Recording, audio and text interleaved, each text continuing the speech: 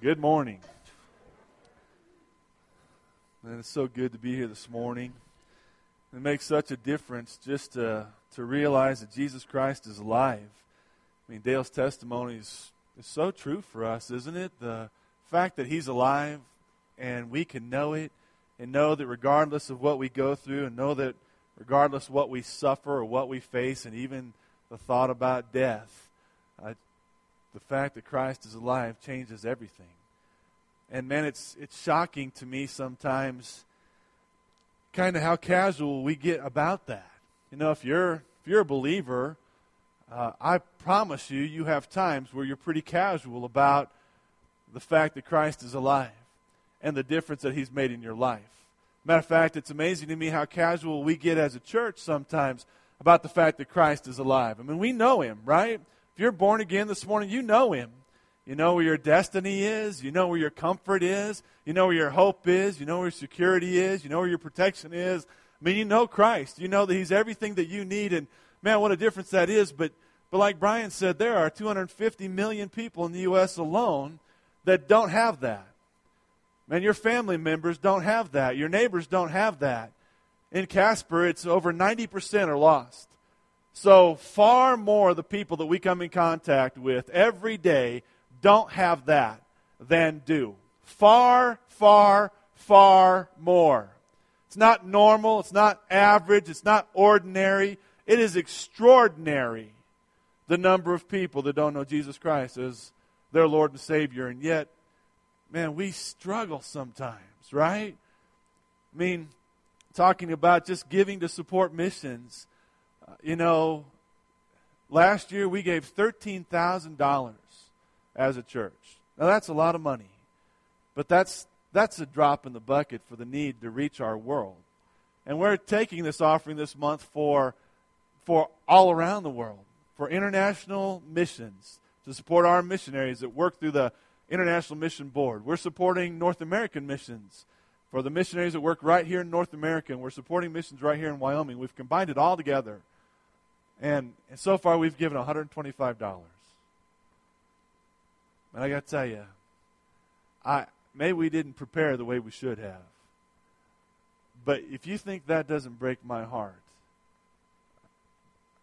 you're wrong. You're just wrong. Because, let's just be honest, that has a huge reflection on what we understand about the lostness of our nation. It just does. And there's so many things right now that God has brought before us as individuals and brought before us as a church that are basically tests. Just to be really blunt about it, tests about our hearts. Tests about what we love. Tests about our priorities. Tests about our understanding. Tests about our knowledge of our call as individuals and as a church. Tests that are going to display who we really are in our relationship with Jesus. And honestly, an offering is a pretty good litmus test, if you will, about somebody's heart. The Bible tells us that where your treasures are, there will your heart be also. So I'm not making it up, all right? It's not just pastor getting up here, you're running off the head, you know. It's true. And the great thing about an offering is that those of us that are saved ought to look at an offering with great anticipation, right? Great anticipation. Not great dread, like most of us do. Oh, no. They're asking for more money. Listen, if that's your attitude, then hear me very clearly. Please keep your money. I'd rather have a $125 offering from pure hearts than people that give out of selfishness or obligation. So, really, I mean that. But if you know better, and if you're struggling to get your heart right, don't just look at the offering. Recognize that there's a greater need, and that is to have a heart that just beats with the passion and the compassion and the love and the purpose of God. Because if you're a believer, that's what you ought to have. A heart that beats with the heart of God. And I promise you, Jesus Christ today wants to see Casper saved. And He wants to see Wyoming saved. He wants to see the United States saved. And He wants to see the world saved. He says, for even the Son of Man did not come to be served, but to serve and to give His life as a ransom for many. He said, I came to seek and save that which was lost. Man, we have an opportunity to walk with Jesus, whether it be in giving or whether it be as a church in impacting this world. And that's really what I want to talk about this morning. I want to take your Bibles and turn to 1 Corinthians chapter 9. And we're going to talk about all for the sake of the gospel. And, I was telling Jason this morning what I was planning on preaching on this morning. And I said, it's a pretty simple passage. It's one that if you've been in church for a while, you've probably heard. If you haven't, you probably will. But I told him, and he agreed, that while it's simple, there's nothing really easy about it. Because the truth is, as we read Scripture sometimes, is that it is so shocking to us that if we really had that attitude, that literally everything about our life would have to change. And this is just another one of those passages of Scripture where God is saying to us, everything about our life ought to change. Everything about the way we see the world, everything about the way we live in the world, everything about our purpose in the world, it ought to change. Because if it doesn't change, then we're literally not just following Christ. It's just that simple. It's no sense in trying to make you feel worse than you do or whatever. It's none of that manipulation stuff. It's just reality. That God gives us a picture of what our hearts ought to be, in particular as His church, but also as individuals. Now, honestly, I don't think we get it. Because as we read this passage of Scripture, you're going to realize very quickly that, man, that's not what we're doing. We're doing it maybe in some areas, but we're not doing it in everything that we do. And so I want you to listen to the Word of God this morning. I really want you to hear what the heart of God is here. And then I want you to pray for you, but I also want you to pray for College Heights. Because there are huge challenges before us. Huge challenges before us. And it's not money, just so you know. It's not building a building, just so you know. It's not about comfort, just so you know. It really has nothing about any of those things. It has everything about being what God wants us to be as His body. That's the challenge. So 1 Corinthians chapter 9, verse 19. For though I am free from all men, I have made myself a slave to all, so that I may win more. To the Jews I became as a Jew, so that I might win Jews. To those who are under the law, as under the law, though not being myself under the law, so that I might win those who are under the law.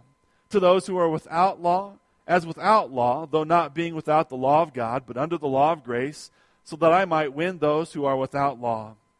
To the weak I became weak, that I might win the weak. I have become all things to all men, so that I may by all means save some. I do all things for the sake of the gospel, so that I may become a fellow partaker of it. Let's pray together. Father, I thank you this morning that your word continually reveals to us your heart and your desire and your purpose for us as individuals, but also for us as a church. And Lord, it's really easy to sometimes be overwhelmed by our circumstances or our fears or our comforts or our pleasures or our desires, whatever we might put in there. It's easy to get overwhelmed, Lord, with our own lives and just kind of fall away from the sweet, beautiful call of God in our lives as your body. And Father, as we look this morning at this very simple passage, I ask that you would be gracious to speak to us. I ask that you would call us back.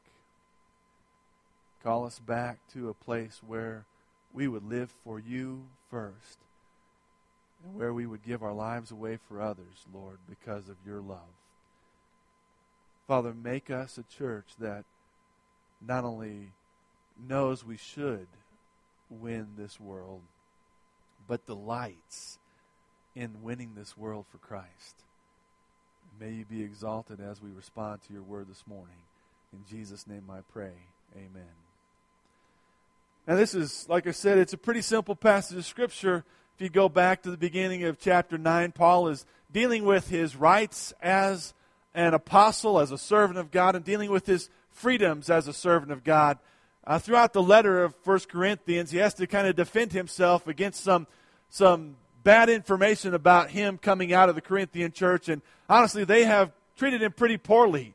I mean, here's the man that God used to win many of them to Christ and to establish the church at Corinth, and yet many of them treat him very poorly and dishonor him in a lot of ways. And basically, if you go back in verse 2, he says, if to others I am not an apostle, at least I am to you, for you are the seal of my apostleship. And so he's saying, look, man, I'm an apostle. You know I am. God used me to establish this church. He says, do I not have the right to eat and to drink? Do we not have the right to take along a believing wife?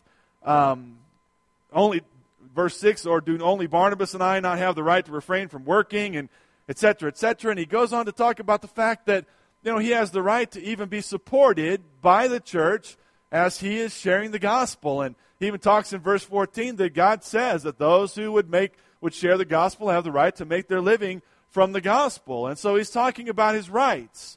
I have the right to do some things. I have the right to have some things. I have the right to expect some things because of what God has done in my life. But then you get down to verse 15, and he basically says, but I've not really exercised those rights. I've never really asked anybody to pay me for my service in the ministry because I don't want anybody to accuse me of serving for the wrong motives. And so he's talking about not only for his rights, but the freedoms that he has in Christ to serve with a willing heart. But then he comes down to verse 19, and he transitions into his passion. He transitions into his purpose. I mean, he transitions into basically what made the Apostle Paul get up in the morning and what drove him day in and day out. And there's no doubt about it that this is the heart of God that not only should beat in the heart of an apostle like Paul, but should beat in the heart of his people like you and me. And I love how he begins this passage of Scripture. It's not so much easy, but it is powerful. He says, for though I am free from all men, I have made myself a slave to all, so that I may win more. Now, maybe that doesn't sound like any big deal to you, but I don't know the last time I made myself a slave to anyone, seemingly, right? Here's the Apostle Paul. He's saying, look, I have these rights to serve, but I have these freedoms to serve. But I want you to know that in all of this, the thing that really matters to me is not whether I claim my rights, or not whether you acknowledge my rights, not whether I have these freedoms to serve without charging anybody anything. He says the thing that really matters to me is that I might win more. He says so clearly, for though I am free from all men, I don't owe anybody anything. Matter of fact, after saying he's never taken anything from anybody, he literally is basically saying to them, I don't owe any of you Corinthians anything.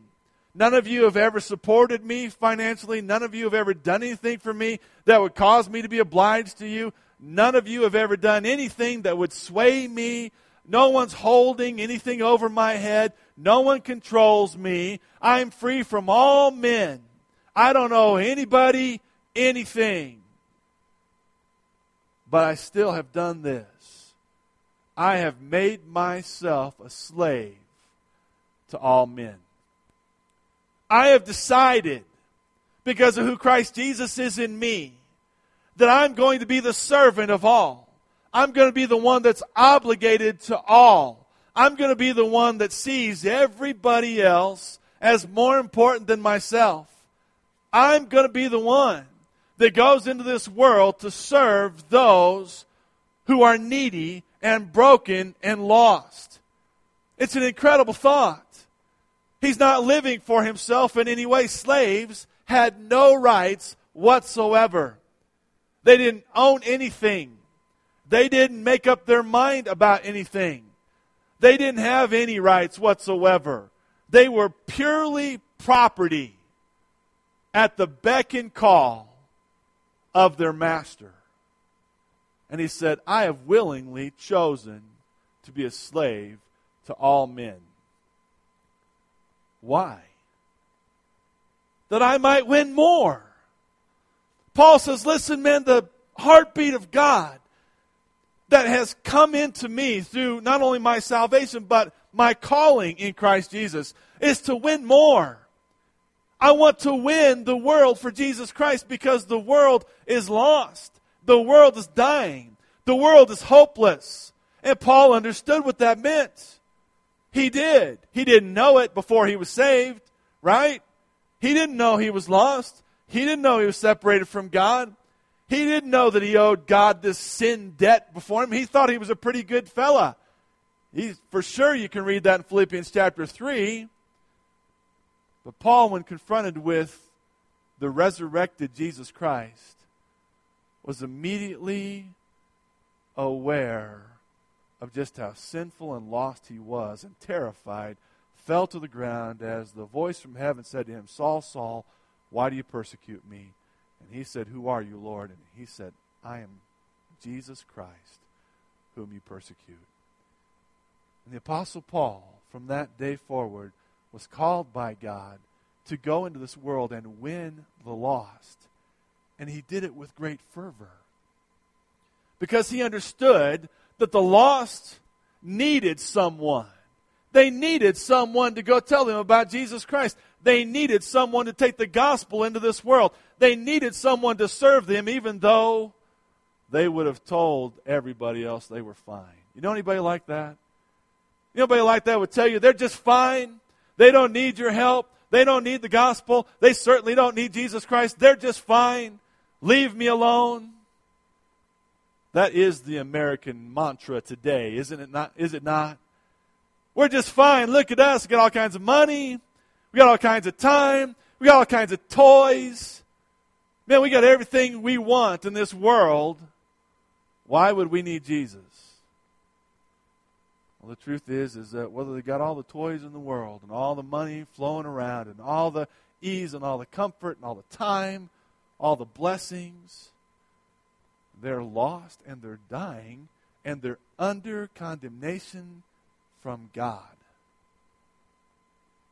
And Paul said, I've chosen to be their slave, those that are lost.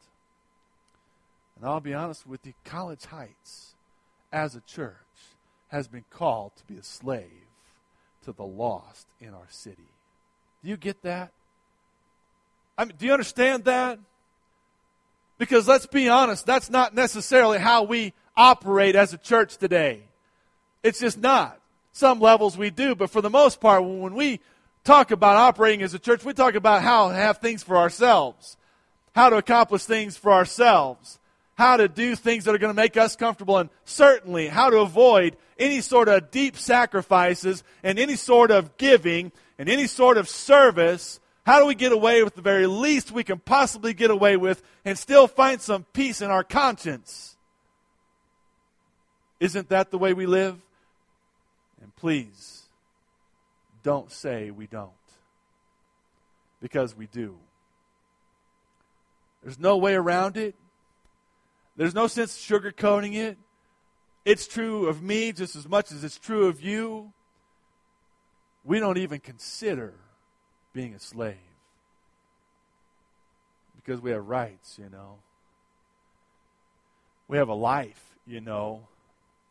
God surely wouldn't ask of us anything beyond that which what we want to give.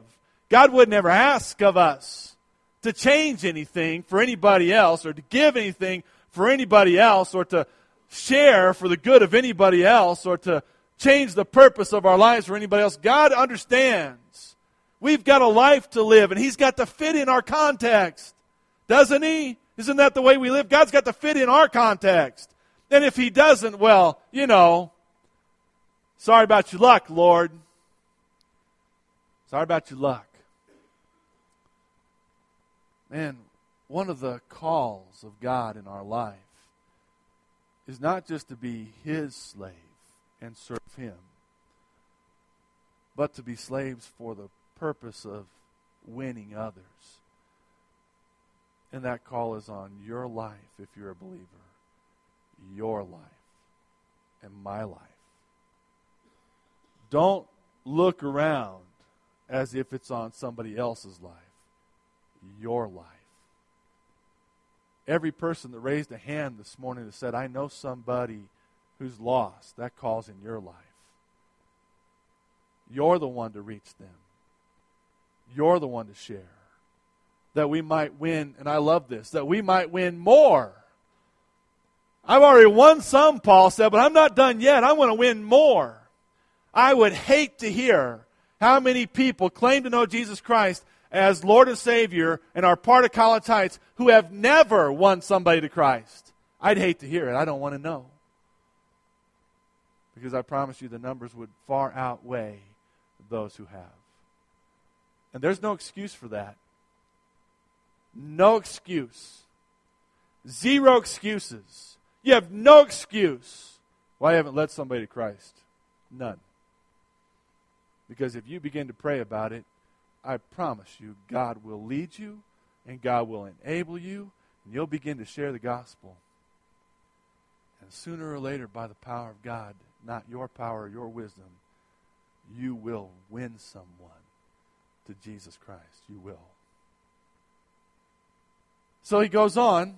All right, so I'm going to be a slave. He says, I've chosen to be a slave, even though I don't have to be, so I might win more. And he says, this is how I'm going to win more. To the Jews, I became as a Jew, so that I might win Jews. To those who are under the law, as under the law, though not being myself under the law, so that I might win those who are under the law. He begins by saying here, the first thing I do is I become a Jew to the Jews. Now that's interesting because he's Jewish, right? Paul didn't have to become a Jew in the flesh. He was Jewish. But that's not what he was talking about. What he was saying was, when I'm around Jewish people who have God's law in their lives, I understand the context that I'm in. And so I relate to them as those who have the law of God. I understand their customs. I understand their traditions. I understand why they do what they do. And I become as a Jewish man to them, even though I'm free from the law. And that's what he says. I'm not under the law anymore. I've been set free from the law. Christ fulfilled the law in me. I can live in grace today. But he says that's not the point. I so desire to win the Jews that when I'm with them, I want to live like them, that I might win them. Do you begin to hear kind of what it means to be a slave as we talk about this? To be a slave means to give up our rights to our personal desires and our personal comforts for the good of somebody else. Man, after Paul had been set free from all those laws that he couldn't keep, the last thing he wanted to do was go back and experience some of that stifling legalism that he had been set free from. And yet he said, look, if I've got to respect the way they live and the way they respond to God, I'm going to do that because it's not about me, it's about them. And so I'm going to treat them with as much respect and insight and share the gospel with as much respect and insight in their context as I possibly can, that I might win them. You know, nothing has ever frustrated me more than when we step outside the U.S. onto foreign soil, and rather than considering the nation that we are in and the people where we live, we begin to tell them how we do it back home in the U.S., where we do it right, you know. And surely we're more godly than you are, and surely we have more insight than you have, and surely we know how to reach your nation better than you know how to reach your nation. So listen up and do it our way. And we certainly do that. we sometimes do it knowingly, sometimes we do it unknowingly, but let me just tell you how effective that is. It's not. It's not effective. I mean, the first time I set foot off a plane in Africa, and I was the minority and an extreme minority. Extreme. I remember walking through a grocery store with just Beth and I, and we're the only white people in the grocery store. And it seems like everywhere we go, we're in the way. Because, we drive down the right side of the road. But in Botswana, they drive down the left side of the road. So when I'm going down the right side of the aisle in the grocery store, they're coming at me on the left side of the aisle, and I'm in the way. And I finally, by the grace of God, realized I'm offending every single person in the store, and just get over to the left side. And it was better. But I'll never forget what's going through my mind. How am I supposed to reach these people? How am I supposed to have a context with these people? And the only way I could have a context with these people was to spend time with the people that knew Botswana and do ministry the way that needed to be done in Botswana. That was true in Zambia. That was true in Bulgaria. That was true in Congo. And that's true of everything we do today. Paul said, it doesn't matter what is required of me. If I need to act like a Jew and think like a Jew in their context to win them, I'll win them. He goes on and says to those, verse 21, to those who are without the law, as without law, though not being without the law of God, but under the law of Christ, so that I might win those who are without the law. Now he switches over to the Gentiles. He says, look, man, if I have to be among those that don't have the law, who don't have the law of Moses, who don't have the moral compass that God has given them, if I have to be among them and live like they have without the law, then I need to have that context with me. He says, and he qualifies this one as well, though I'm not without the law of God, but with the law of Christ. Paul says, look, I'm not making myself a sinner to reach these people. He says, I still live under the leadership and the guidance of Jesus Christ, who fulfilled the law in me and gives me direction. He's not talking about going out and living like a pagan like some people tell you today. And I get really tired of believers who say if we're going to reach the lost generation today, we got to learn how to cuss and smoke cigars and drink and live just like they do. Just in case you're not sure how I feel about that, I can't think of anything that I would consider to be more offensive to God than that. That we would compromise integrity for the sake of reaching a lost world. That's not what this is talking about. This is talking about understanding that they don't have those laws of God, at least in their hearts or their minds. They've never been taught them. If we're going to reach a lost world that doesn't know anything about the Word of God, we've got to begin to share with them in ways that they can relate to. Now, there used to be a day in my ministry many, many, many years ago where I'd go to see somebody. Maybe I've never met them before, and I even know that they were lost, but I would always have kind of a starting place with them. They would know something about the Word of God. But nowadays, that's not true. Nowadays, when I begin to witness to somebody, I don't just start with, well, Jesus died and rose again. I start with why you are a sinner. I start with how that happened. I go all the way back to Adam and Eve and talk about what happened that separated us from God and how that sin has infested this world and how because of all that back there, how through one man sin entered into the world and death through sin because we have all sinned. You see, there's a different context you have to have if you're going to reach a world that doesn't know anything about the Word of God. You've got to begin to build the truth in them step by step, foundation by foundation. And Paul said, listen, man, I'm going to make myself a slave to them wherever they are. Even if they're just without the law, I'm going to do that they might be saved. But you know, most of us, especially if you've grown up long enough and been inside the cocoon of the church long enough or been inside the cocoon of your own piousness, your own hard-heartedness, the safety of the barriers that we've put up so that the world would not touch us, but more importantly, so that we would not touch the world. Most of us that have lived inside of that cocoon, we find the lost world so offensive, we don't want to have anything to do with them. That's offensive. That's incredibly offensive. Because we're not called to shut ourselves off from the world so that we would have no influence on them. We are called to go into this world and impact the world with the gospel. It's all for the sake of the gospel. Whether they be those that have some idea of God's word, or whether they be completely lost and devoid of knowledge and just as wretched as can be, we're called to win them. And then he says, to the weak, I became weak, that I might win the weak. And that's pretty simple. I mean, honestly, there are some people out in this world that they are so broken and weak and so just destroyed that when you begin to talk to them about God and you begin to talk to them about salvation, man, they don't know what to do. Sometimes they see Christians as these people that have all the answers, and sometimes they see Christians as these people who look down their nose at them, because we have a strength and a power about us that does not come from us, it comes from God.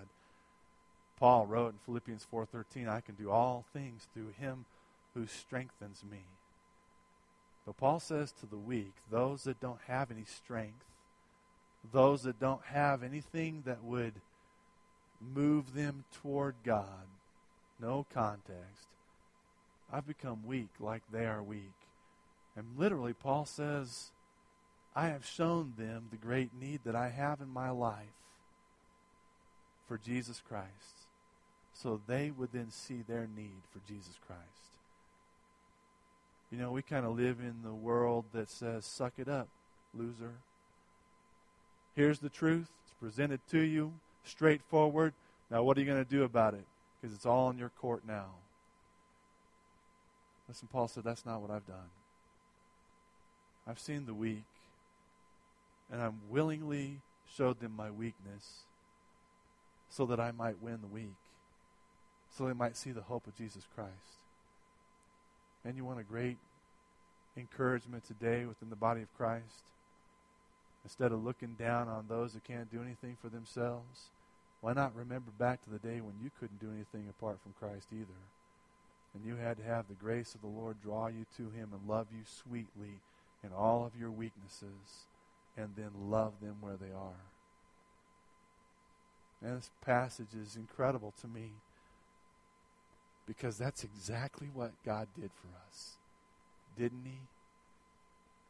It's exactly what God did for us.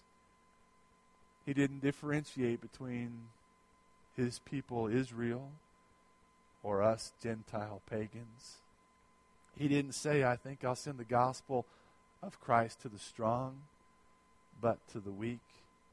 He didn't reserve it for the white or the black or the rich or the poor. Man, Jesus died for all of us. I'm so thankful for that. And Paul goes on, the last part of verse 22, he says, I have become all things to all men, so that I may by all means save some. So whatever it takes, I'll go anywhere, I'll be anything, I'll serve anyone, I'll do whatever it takes that by all means I may save some. Paul understood that his life counted. Do you understand that your life counts, believer? I mean, if you're a believer, your life counts. You don't live apart from others. Others influence you, but you influence others every day. You either influence them for the glory of God, that they might know him and be saved, or you influence them away from Jesus Christ. Man, what we do matters today. And Paul said, look, I'll become all things to all men, that by all means I may save some. Whatever it takes, I'm the slave. They're the ones that matter. Man, if you want to hear my heart for College Heights, that's it. That's my heart. That's my heart. Man, God has done incredible things at College Heights. We have things to celebrate that I would have never thought in all my life I would have been able to be a part of. But we are also at a place. We are at a crossroad again, where we have to decide as a church, are we going to be all things to all men that we might by all means save some? Or are we going to draw back and go, oh no, man, we've become some things to some men. Lord, we might save some, but we don't want to become all things to all men, that by all means we might save some. Because to become all things to all men, we've got to change. Do you see it? I mean, do you see it? We've got to change. We've got to continually give ourselves away. We've got to continually sacrifice more. We've got to continually go more. We've got to continually step up and walk by faith. We don't get to stop. Never. We're never going to get to stop. Oh, well, there will be a rest. But we got to die before we get that rest. You see, man, it has nothing to do with all the things that we worry about. We don't have to worry about money, and we don't have to worry about how we're going to build a new worship center. We don't have to worry about how we're going to keep doing missions. We don't have to worry about how we're going to continue to do benevolence. We don't have to worry about how we're going to continue to do ministries that cost money and take time. That's not the worry. The thing that we ought to be most worried about is our heart. Are we going to love ourselves, or are we going to love Jesus Christ? And in response to our love for Jesus Christ, take this glorious gospel we have into a world that needs it. Because in verse 23, he said, I do all things for the sake of the gospel, so that I may become a fellow partaker of it. I do all things for the sake of the gospel. That's what we ought to be about. If we're teaching Sunday school, we do it for the sake of the gospel. If we're up for singing, by the way, praise team, man, thank you. Thanks for singing when Nick wasn't able to be here. Appreciate that, but it's not about being professional anyway, right? It's for the sake of the gospel. Man, if we're going to have a Into the Jordan banquet, it ought to be for the sake of the gospel. Awana, the sake of the gospel. Africa, for the sake of the gospel.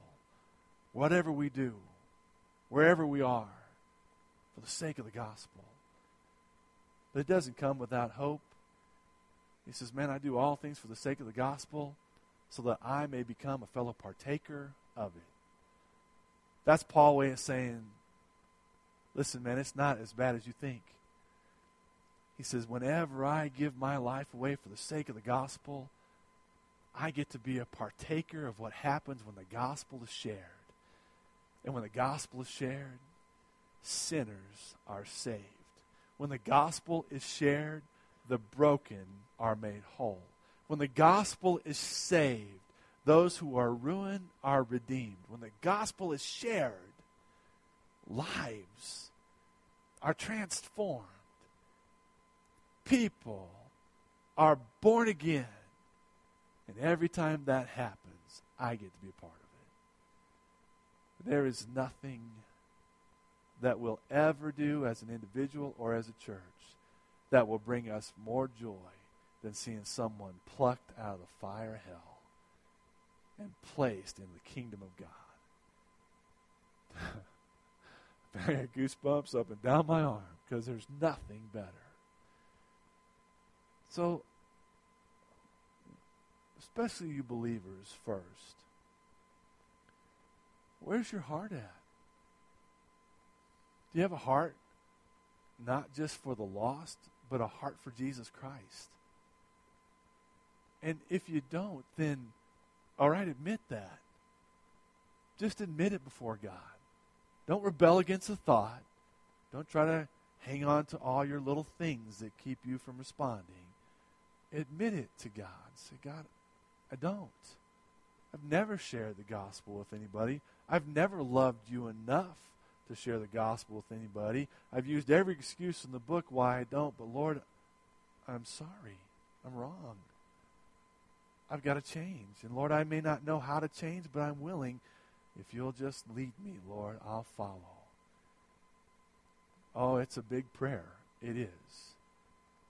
But it's a big opportunity. Right? It's a huge opportunity to see the power of God displayed in your life, like probably you've been missing for far too long. And man, if you're here this morning and you don't know Jesus Christ as the Lord and Savior, He came for you. That's His purpose. He came for you. The sinless Son of God willingly went to the cross, and on the cross became your sin. Whatever sin you've ever committed, it was poured out on Jesus on the cross. And then God poured out all of His wrath on Christ. All the wrath that you and I deserve. Poured it all on Christ. And Christ died and suffered for my sin and your sin. But because He was a sinless one. Because He was the one and only qualified one to deal with sin and death, on the third day He rose again. And the Bible says that He was declared the Son of God with power by the resurrection, Jesus Christ. And He alone is able to forgive you of your sins. He alone is able to restore you to a relationship with God. He alone. And if you don't know Him as Lord and Savior, man, His call to you today is trust me. Put your life in my hands and I'll save you and I'll forgive you and I'll make you whole. But you got to trust Him. Listen, let's respond to the Lord this morning. Let's pray together. Father, I love you and thank you for your word and the beauty of it, the simplicity of it, and the power of it. Father, please forgive us as a body when we get our eyes on all the different things that some are good and some are insignificant, but they're not the best. Lord, the gospel is the thing that we are to focus on. The world needs Jesus Christ. And Father, if we're going to grow spiritually, we're always going to grow into people who will continue to share the gospel. And I ask that you'll help us be that church, Lord. But Father, of all the needs that we have today, the greatest need still is those who are here that don't know Christ as Savior.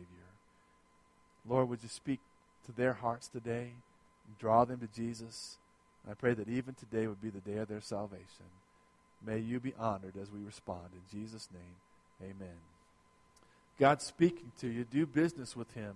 If you don't know Christ as your Lord and Savior, you have questions, come meet with me down front or Jason, and we'll share Christ with you and answer your questions. If you need to repent of your sins, man, you can do it right where you sit, or you can come kneel before the Father down here at the front if you want to. But whatever you need to do, respond to Him. Let's stand as we sing.